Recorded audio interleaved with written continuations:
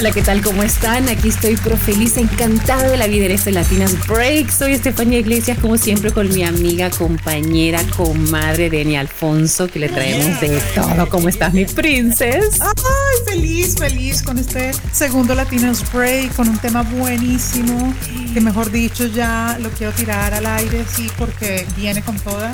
¿Qué tal uno trabajando y el marido que no le ayuda? ¿Cuántos hombres realmente hacen labores domésticas, señores, señoras y señores, por favor, quien esté escuchando? ¿En los Estados Unidos, en el mundo entero o de qué estamos hablando? En Estados Unidos, en el mundo entero. Realmente los tiempos han cambiado mucho, Estefanía. Bueno, eso sí. Y antes, o sea, mi mamá trabajaba, planchaba, barría, yo no sé en qué momento, pero lo hacía todo. Uno llegaba a la casa y el almuerzo estaba servido. Y tenía más de un hijo. Somos cuatro. Por eso, tenía más de un hijo. Ahora uno tiene un hijo y dice, no me alcanza el tiempo. Y bueno, y en muchas ocasiones hay mucho, yo me imagino que han cambiado, ha cambiado la época, la etapa. Hay muchos hombres que sí ayudan en la casa. A mí no me ha tocado. Pero vamos a decir la verdad, nada más que la verdad. Vamos a decir la verdad. Yo me imagino que sí habrá muchos que sí apoyan, pero miren, vamos aclarando. Perdón que me puse nerviosa, ya estoy aquí rompiendo el micrófono. Solución francesa aquí. Con todo y rotura de micrófono. Mi esposo es mexicano, a él le gusta que lo atiendan y él me dice, yo trabajo, a ti nada te falta, entonces yo lo que espero es que mínimamente la casa esté ordenada, mi comida esté lista, mi ropa esté planchada, lavada, pero yo también trabajo, entonces se le olvidó esa partecita. Se le olvidó pero eso es una ridiculez, porque es que yo creo que en este momento ya los hombres tienen que ser un poco de mente abierta y que realmente digan, bueno, las labores del hogar no solamente le pertenecen a la mujer. O sea, es más, yo conozco a algunos hombres que cocinan mejor que mujeres en casa. Y de todas formas, como uno ya por cultura a veces se pone el delantal primero que ellos, entonces ya le tocó a uno hacer del desayuno hasta el almuerzo y la comida, entonces eso no está bien. De hecho, tengo un dato para compartir. El barómetro del CIS, que es el Centro de Investigaciones Sociológicas en Europa, decía que en un día laborable, o sea, los dos estamos trabajando, tanto el hombre como la mujer, los hombres suelen dedicar solamente 2,6 horas a los trabajos domésticos versus las mujeres que dedican, óigase bien, 4,84 horas al trabajo doméstico. Es decir, que nosotros hacemos más del doble, así los dos estemos trabajando. Eso por eso es la cosa, es que nosotros... ¿De dónde sale eso? Es que por eso digo, o sea, dicen, la mujer es el sexo débil. Yo no pienso eso. El hombre trabaja, sí. Yo me saco el sombrero, ellos trabajan, ellos traen el pan a la casa, todo lo que tú quieras, pero nosotras seguimos trabajando afuera, trabajamos en la casa, los atendemos, todavía encima trabajamos el doble que ellos adentro y todavía ni siquiera nos pagan por eso. La misma encuesta de esta gente de CIS dice que el tiempo que dedicamos más bien las mujeres es especialmente en limpieza, cocina y compras. O sea, es decir, nosotros vamos a hacer el mercado. En cambio, los hombres pues suelen encargarse supuestamente en mayor medida de actividades ocasionales. Es decir, señor, se cayó un cuadro, ponga la puntilla. O sea, ellos jamás quizá no se metan siempre a la cocina o vayan a limpiar el baño. No, ellos están más, digamos, se me cayó la ventana, o sea, o arréglame aquí el horno, o sea, se meten más en cosas de actividades ocasionales que no son, y por eso yo creo que es el reflejo, ¿no? De que no es tan activo el hombre, porque quizá dice, eso de planchar le toca a ella y a mí más bien póngame a hacer el trabajo duro. ¿Y qué pero eso en realidad es justo, porque yo también sé clavar puntillas. Claro. Es que mira, fíjate que depende, yo pienso que también depende cómo te han criado o cuál es tu personalidad y depende qué es lo que estás dispuesta a aceptar en una relación o en un matrimonio, porque esas cosas se hablan de entrada. Se hablan de entrada, mira mi amor, así va a ser del principio, ¿te parece? Si no, para que después no vengan las sorpresas. Ahora, yo pienso que las mujeres nos hayamos puesto de acuerdo con ellos o no, igual nos toca el trabajo duro, nos toca estar, nosotros somos las mamás, nosotros somos las esposas y nosotros somos las que tenemos que llevar la casa, si no la casa se cae, por lo menos en mi ejemplo, se cae la casa, te viene abajo. Si yo no estoy encima, se viene abajo y ya eso es un caos, me toca. con todo y mi panzota, 9 meses. Aquí me tienes limpiando, acomodando, ordenando, en plena mudanza. Y si no lo haces, ahí te miran de reojo, porque tampoco digamos que has hecho en todo el día. No, porque has hecho en todo el día. Señoras, levanten la copa, o levanten más bien la copa y la mano, las que les ha tocado eso, que ese factor, ¿no? De consideración a veces es mínimo, y los hombres quizás no se dan cuenta porque culturalmente los latinos entonces estamos como casi obligados a vivir de esa forma. A Dios gracias están cambiando los tiempos. Y ojo al siguiente dato.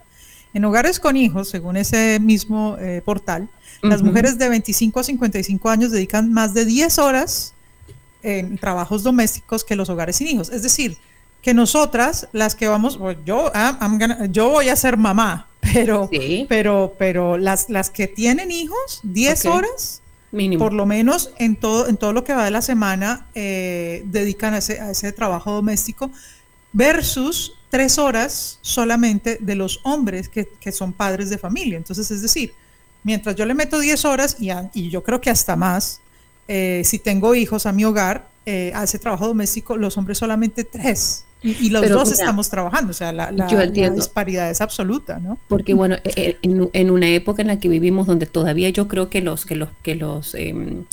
salarios no son los mismos en cuanto a hombres y mujeres, ¿verdad? Partamos de esa base. Se supone que el hombre gana más dinero que la mujer, independientemente del trabajo que tengan. Entonces, porque yo en algún momento he planteado esto, entonces, bueno, si quieres yo me quedo en la casa y tú sal a trabajar. Entonces, ¿qué quisieras tú? Tú que me estás escuchando, ¿qué quisieras? ¿Tú quisieras quedarte en la casa y que tu esposo salga a trabajar? ¿O los dos trabajan y los dos hacen 50 y 50? O sea, ¿qué sería lo ideal para tu familia? Porque no todo el mundo es igual, no a todo el mundo le funciona 50-50, 80-20, ¿me entiendes? O sea, tal cual. Si el hombre gana más, pues bienvenido sea el dinero, pero eso no es excusa para no hacerlo. Y por eso viene nuestro Oh My Girls momento, Oh My Girls. OMG. Así que por favor, pónganle atención. ¿En qué país, Estefanía, los hombres hacen más labores del hogar? ¿Te atreves así como a decirme un país por ahí? Estados Unidos no es, de una vez te voy diciendo. No es Estados Unidos. Bueno, pues aquí vivo y no. Que será un país sudamericano. Donde ellos hacen más labores del hogar. Más labores del hogar. ¿Más que la mujer o más que cualquier otro? Más que cualquier otro país. Ok. Dame un nombre de un país así que se te ocurra. A ver, Colombia. No. No, Argentina. El país. No, menos. No, mentira. Se olvidaron. México ni hablar. No. Este estudio, Demographic Research, se llama el estudio que hizo la Universidad de Oxford, dice que Noruega es el país donde los hombres se ponen el delantal más que el resto del mundo. ¿En serio? Y por ejemplo, trabajando ellos y trabajando ellas, que tampoco es que sea tanto, pero bueno, algo es algo, 72 minutos. Es decir, yeah, baby.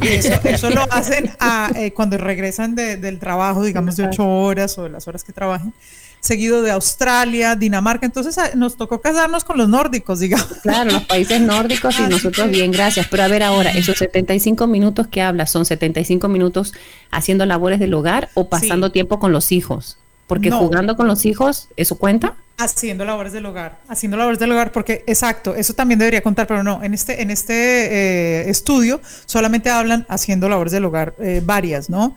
Quizá barriendo, cocinando, en contraste con 38 minutos que invierte en promedio un hombre, adivina de dónde, de qué país. ¿De dónde? ¿De Europa?